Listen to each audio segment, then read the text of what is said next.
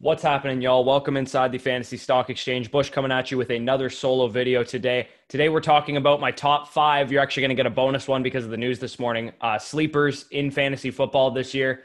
It's your boy's 22nd birthday, so leave me some love down in the comments below. And before you accuse me of fishing for birthday wishes, I'm actually fishing for comments to help the YouTube algorithm. So none of that stuff. So we're going to hit the intro, and then we're going to get right into this.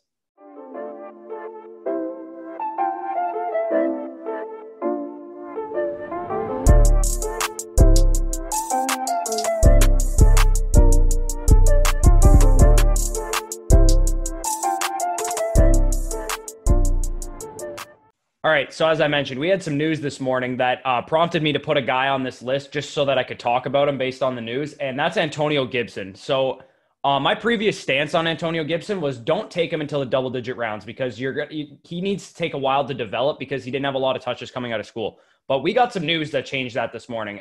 Per NFL Network's Tom Pelissero, the Washington football team released Adrian Peterson. So this prompted a conversation with ESPN's Josina Anderson, who she had a conversation with Adrian Peterson saying, Hall of Fame running back Adrian Peterson was caught by surprise by the release. Apparently he was having a strong camp, showing a lot of good reps on film, taking a lot of reps with the ones. And he got notified by the running backs coach and Ron Rivera yesterday that they wanted to give the young guys some reps. They wanted to make sure that Antonio Gibson, Bryce Love, and any other guys that they had there were going to get the primary reps. They're a rebuilding team. There's no reason to give the ball to Adrian Peterson is kind of my thinking around it. And basically what he said was, Ron Rivera said, this is always tough, like cutting a player, but we're going to release you and go with this offensive style. And what that means to me is that they intend to use Gibson, and Peterson says Gibson's a hell of a talent. And then in the next clip, you'll see right here, he says the system really fits him well. I feel like he can do, and he talks about his own receiving ability, which we know he doesn't have. But they drafted Gibson for it is the key word of what Adrian Peterson says. So he is basically under the impression that Coach Ron Rivera told him that they have a role specifically in mind for Antonio Gibson. And it's probably likely a big-time receiving role. So I promptly moved Antonio Gibson after this news came out to my RB21 ahead of Todd Gurley. Why? Not once did Ron Rivera or Adrian Peterson really mention Bryce Love or any of the other backs specifically. He only mentioned Gibson specifically. And let's not forget that Gibson was the 302. He was the second pick of the third round. He was picked ahead of guys like Keyshawn Vaughn, ahead of Zach Moss, ahead of Anthony McFarland by this regime who did not select Bryce Love and this coaching staff. So as I mentioned, the key line in this whole blurb is that AP says they really want one main guy to do it. Talking about the receiving work. They want one main receiving back and one main feature back. So remember, this is the coaching staff. Scott Turner is the offensive coordinator there, and he's the son of Norv Turner. They have notoriously used a bell cow running back. And not only that, but they've turned non-bell cow running backs into bell cow running backs. Do you remember in 2018 when CJ Anderson signed with the Panthers and we didn't believe that CMC could be a bell cow because he couldn't run in between the tackles and all this bullshit, including myself, fell for? Now CMC plays virtually every snap, and they have literally comped Antonio Gibson when they came in to Christian McCaffrey in terms of his receiving ability. So he has concerns, yeah, lack of production in college included, but the upside is tremendous with Antonio Gibson. Why is it tremendous? Because you might not think that because he plays for Washington, but let's just look at the profile of Antonio Gibson. First of all, his fucking workout metrics are stupid. The fact that he ran a 4.39 at 228 pounds is ridiculous. His college yards per reception and yards per carry, are crazy as well. But the number one thing I'm looking for with Antonio Gibson in this offense is the college target share. You see it's 88th percentile there. Like, we can all agree on two things with Washington's backfield. One, they're not going to be that good of an offense. We don't expect them to score a lot. We don't expect their running backs to be getting plenty of goal line work. And number two, they have no pass catchers outside of Terry McLaurin. And this is actually why I like Antonio Gibson.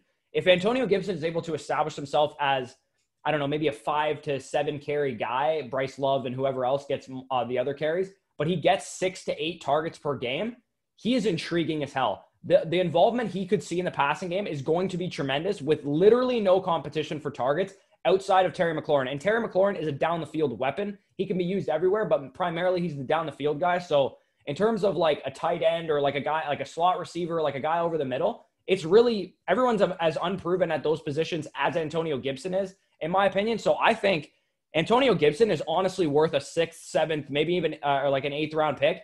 And you might even be able to get him later than that, considering if you're in a league with a bunch of novice players or a home league where people they're not as plugged in as other leagues.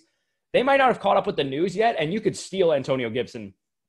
My opinion, he could be a league winner this year. Like, he could be like what Austin Eckler was last year. Obviously, like, Washington's offense, blah, blah, blah, blah. Like, it's not that good of an offense. I don't care, because if he catches six to fucking 7 balls a game, it's not going to matter who he plays for, because he's explosive, he's electric, and just if you play in any kind of PPR league, you get points for the receptions anyway. So the next guy on the list I'm going to talk about here is Chris Herndon. And he's the first sleeper that I actually planned to talk about before the Gibson news kind of ruined everything while I was writing all this stuff up. But Chris Herndon is one of 6 rookie tight ends this century to average at least 2 PPR points per target. And he's currently going very, very late in drafts. He's rising a little bit now that people are kind of plugging into him, but he's still going very late in drafts. So Herndon was incredible as a rookie in 2018. He had a higher PFF grade than Mark Andrews, and that graphic should be on the screen right now. Last season, he was suspended. He was banged up. So we're basically, I'm willing to just forget about his 2019 season because it was just injury riddled and all that stuff. And apparently the Jets have been willing to do that as well, because I've said this multiple times about different players. When you hear multiple camp reports, one camp report doesn't mean anything, but multiple camp reports from different sources, all about the same player, it usually means something good is about to happen. The Jets won't shut up about this dude. They literally can't stop talking about him. In a similar vein that we saw from Darren Waller last year. And Darren Waller was going in that like really back-end tight end 2 range that Chris Herndon is going in right now. So also like Waller, Chris Herndon has no competition for targets. When Antonio Brown left Oakland last year, it was just Tyrell Williams and Darren Waller in the passing game. Jamison Crowder is really their only guy that's like able to stay healthy and stay on the field right now, because Mims and Perryman are hurt. I know like they're starting to come back or whatever, but they're going to be behind the 8 ball. So let's count the sources that are talking about fucking Chris Herndon right now. I'll put all these on the screen. The Athletic's Connor Hughes suggests that Chris Herndon is waiting to be unleashed this year. And this was back in like April, I believe. And basically the Jets they were just really high on Chris Herndon. They were really disappointed that he wasn't able to play much in 2019. I believe he only played 1 game. And then after this, closer to the start of training camp, Charles McDonald reported that the Jets, like coach Adam Gase, has big expectations for him. So, I mean, Gase hates everyone. So if he actually likes someone, then maybe we should actually pay attention, because he clearly plays favorites and holds grudges against players he doesn't like. So maybe when he actually does like someone, he's about to get a lot of volume. Again, Connor Hughes coming out and talking about Sam Darnold and Chris Herndon having an awesome chemistry in training camp. And this was echoed by a lot of other beat reporters for the Jets as well. Now let's see what Adam Gase said about him. Back in February, this was before they like drafted anyone, like anything like that. He said he's a unicorn-type player, Gase said of Herndon. Like, you don't see a lot of players that can do it in all 3 phases of the game. That's very high praise for a tight end, and especially to praise his blocking ability means he's going to be on the field and on the field often. And this was, I believe it was some article on a Jets website, but these are all quotes from Gase. So he said, Chris gives us a lot of flexibility. It's rare to have a guy with the ability to be as effective as a pass catcher and a guy that's explosive when he gets the ball in his hands, but still be a great blocker as well. And he says, Chris does give you something that you just don't see with all tight ends across the league. I can leave him in protection and feel comfortable if we're running a play to his side. I'm not worried about like yada, yada, yada. He loves his blocking ability, loves his ability as a receiver, loves his ability after the catch. All that stuff is great, great praise from your head coach. And again, it's been echoed by beat reporters and now to quarterback Sam Darnold. This was a quote from last season, midway through last season. They were asking, reporters or whatever, were asking, why is the offense struggling? And Sam Darnold said, right now we're just missing Chris Herndon.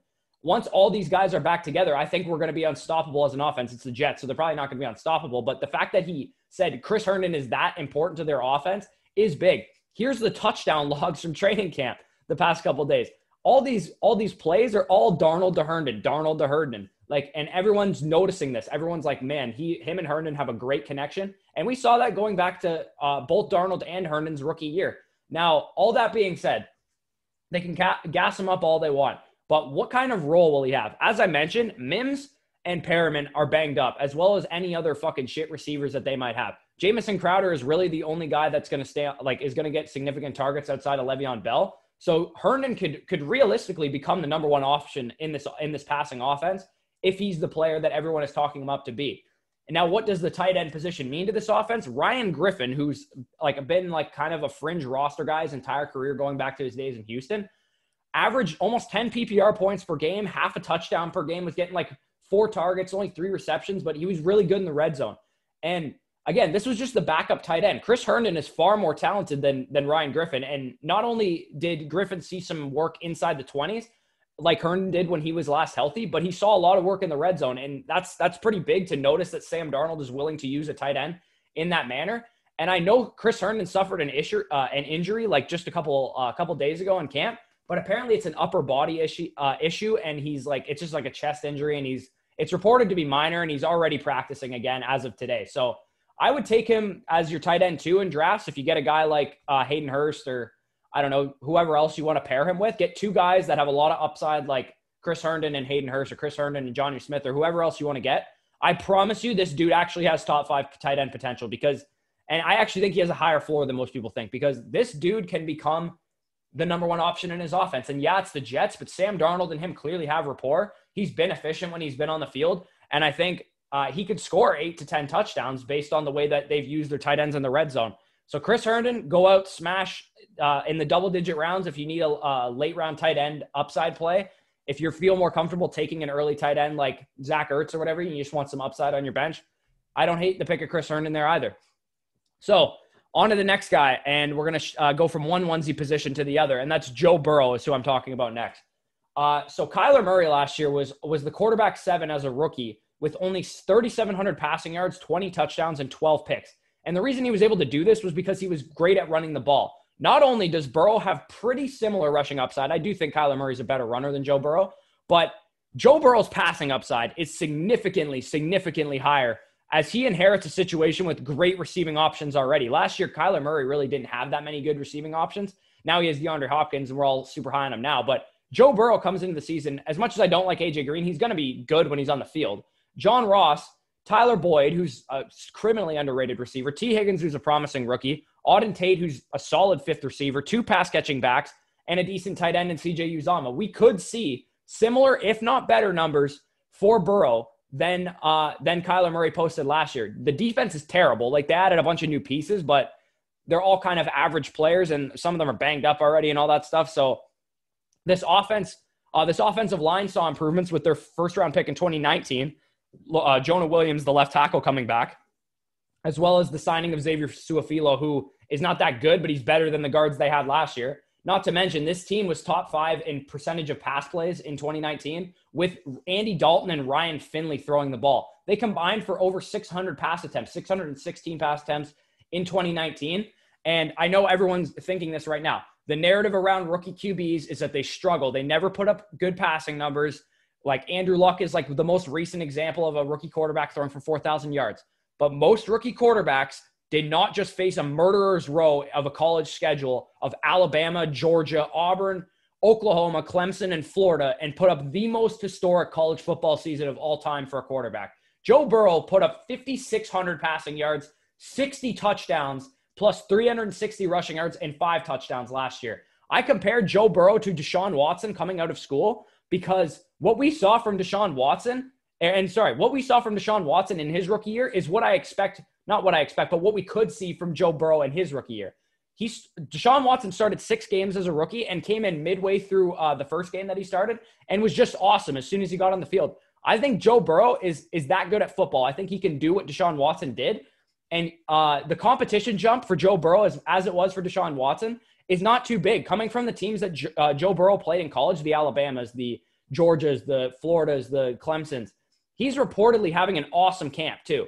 Everyone is saying Joe Burrow is the MVP of camp, but that's obvious because he was the first overall pick. But some first overall picks struggle in camp, early in camp. So the fact that Joe Burrow is looking every bit like the first overall pick he was billed to be is awesome. And as I mentioned with Deshaun Watson, if you see the splits of Deshaun Watson in the 6 games that he played the full game, the one game is just the game he came in halfway through.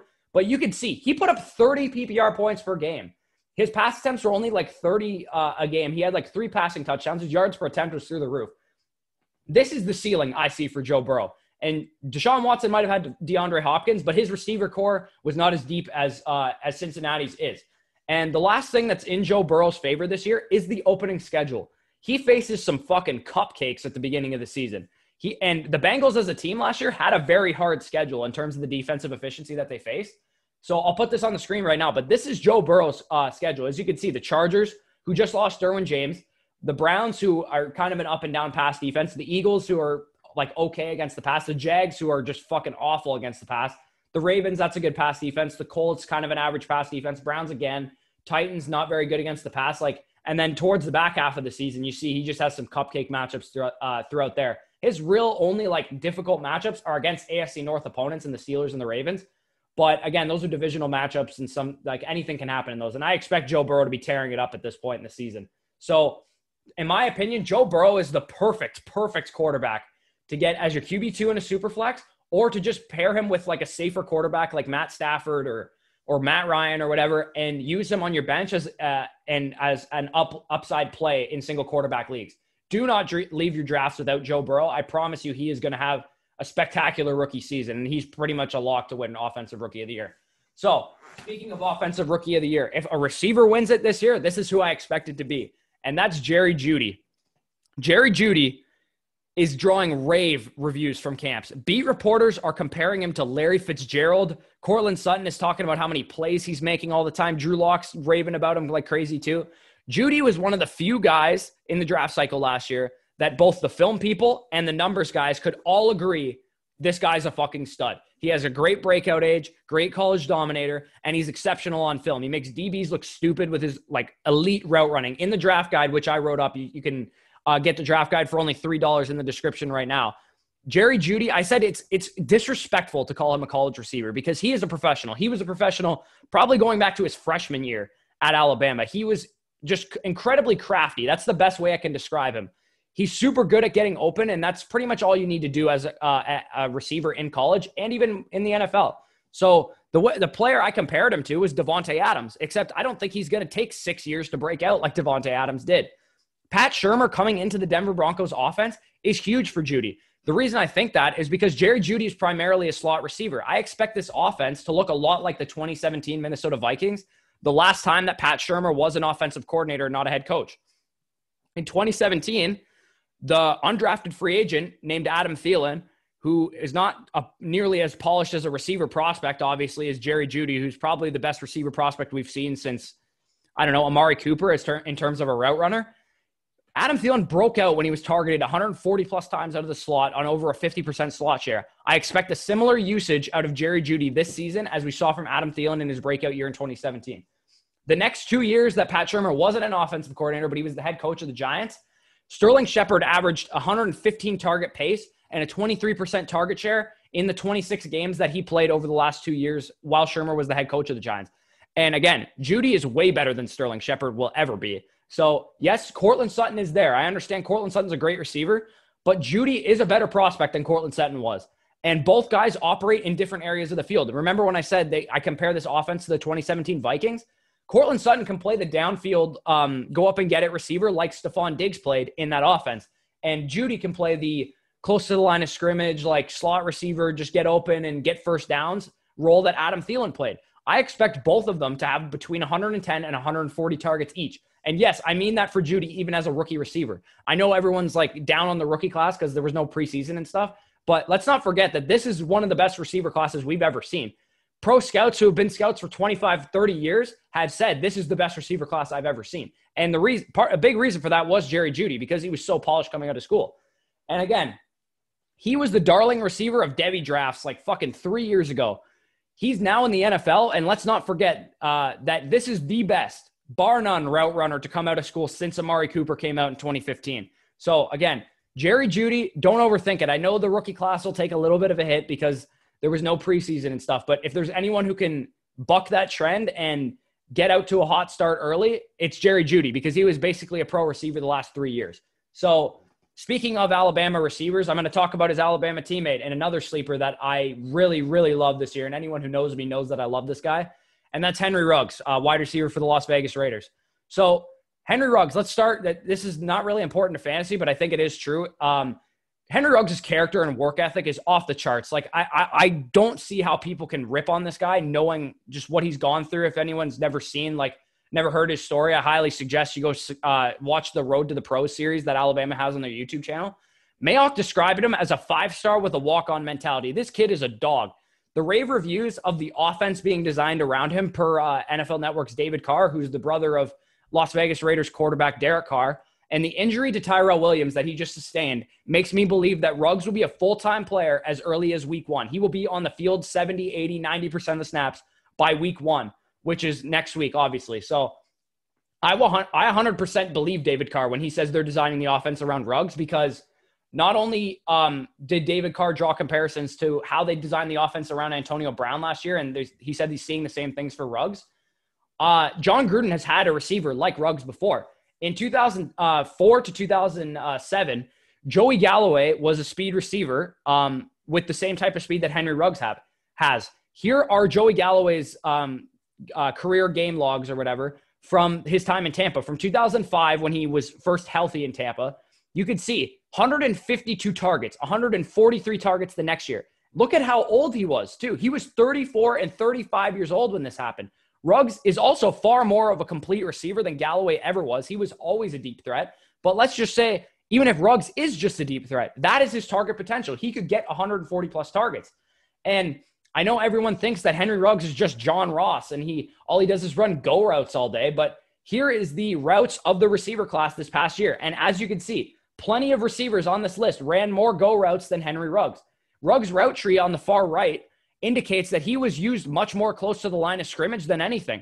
Screens, slants, all these routes were his highest ran routes at Alabama, and that's what I anticipate his role to be in the NFL. When you have a guy who can stretch the field, not only vertically like he can, but also horizontally, you get him involved in the short game. You give him jet sweeps, you give him screen passes, you give him slant routes, you give him drag routes, and you take advantage of his elite run after catch ability, because he's like Tyreek Hill in the sense that he's also very quick, not just straight line fast. Once he gets the ball in his hands, he can make people miss with speed. He can outrun people and break angles like anyone else.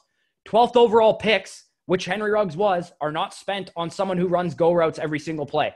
And you also don't spend a 12th overall pick on a receiver in a receiver class like this when CeeDee Lamb and Jerry Jeudy were on the board. For most people who would consider better prospects than Henry Ruggs, I'm not one of those people, but again, many people are going to say, oh, the Raiders are going to regret the day they passed on Jerry Jeudy and CeeDee Lamb. I don't think they will, because I think Henry Ruggs is every bit as good as those guys. And I think they have a plan to use him, and he's going to be a special player, in my opinion.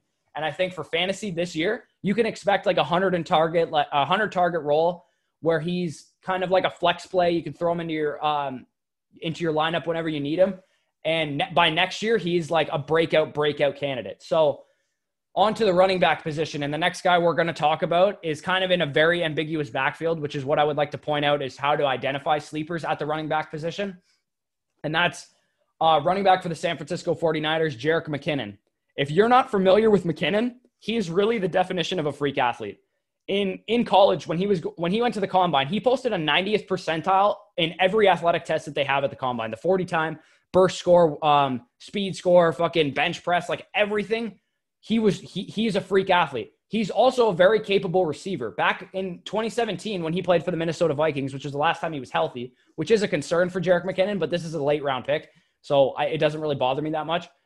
He ran the 12th most routes of any running back that season, and he only had a 40% snap share. So guys that were like feature bell cows running as many routes as they did obviously would have ranked ahead of him.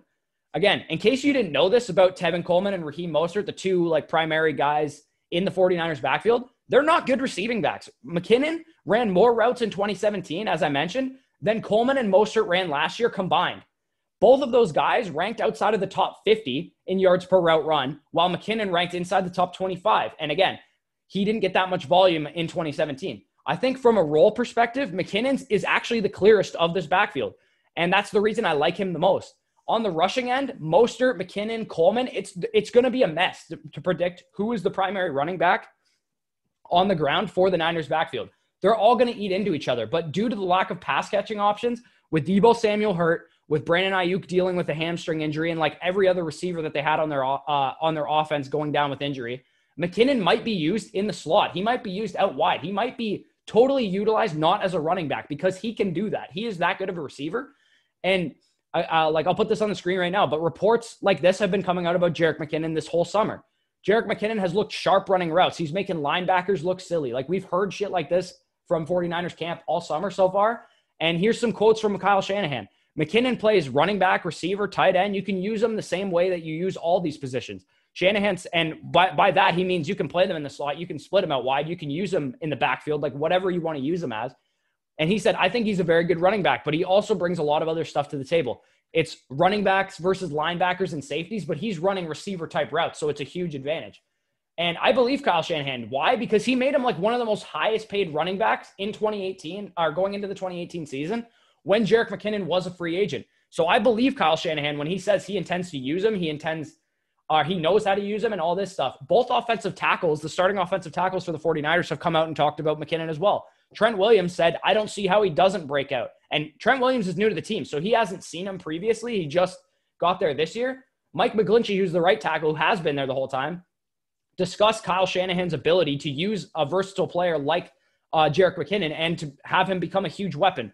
McKinnon, in my opinion, is the perfect dart throw type of pick. He has the upside to become a solid and consistent pass catcher and potentially like a top 24 running back. Plus, he should get some carries in this offense. It's devoid of receiving options, as I mentioned. So we know he's going to be the primary third down back, but I also think he can get some carries as well if he proves to be effective in his receiving role. And now that's the end of the sleepers list that I have for you guys. I'm going to get into some honorable mentions real quick. That guys that just missed out on the list. So Zach Moss, he's going to be in a potential split with Singletary, but apparently he's drawing great reviews from camp. So a guy to probably keep an eye on as probably a handcuff to Singletary, but he also has some standalone value as well. And he could honestly just outright win the job over Singletary because I don't think anyone's super impressed with Devin Singletary as a player. N'Keal Harry, I talked about on the must draft second-year receivers video, if you want to go check that out. Basically, my arguments were he has talent, he has opportunity, and that could equal this year's DJ Chark or this year's Cortland Sutton. Michael Pittman Jr., same kind of argument as Harry, same talent, opportunity. With T.Y. Hilton banged up the way he is, he could be this year's A.J. Brown, that rookie receiver that just steps into a starting role right away, which he's been taking starting reps in camp thus far with T.Y. Hilton out. O.J. Howard, I've mentioned already before, he's drawing rave camp reviews again. He's still the super talented tight end he's always been, and he should be used more as a move tight end, meaning like in the slot or out wide, as opposed to inline like he was used last year, with Gronk coming in to be the inline guy. Obviously, Gronk is a better blocker than O.J. Howard, so you'd want to keep Gronk in line instead of O.J. Howard. So, as I mentioned, guys, that'll be all for today.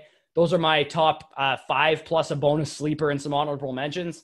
If you enjoyed this video, hit the button that looks like this. Comment down below any comments that you have. Subscribe to the channel if you're new, and I will see you guys next time.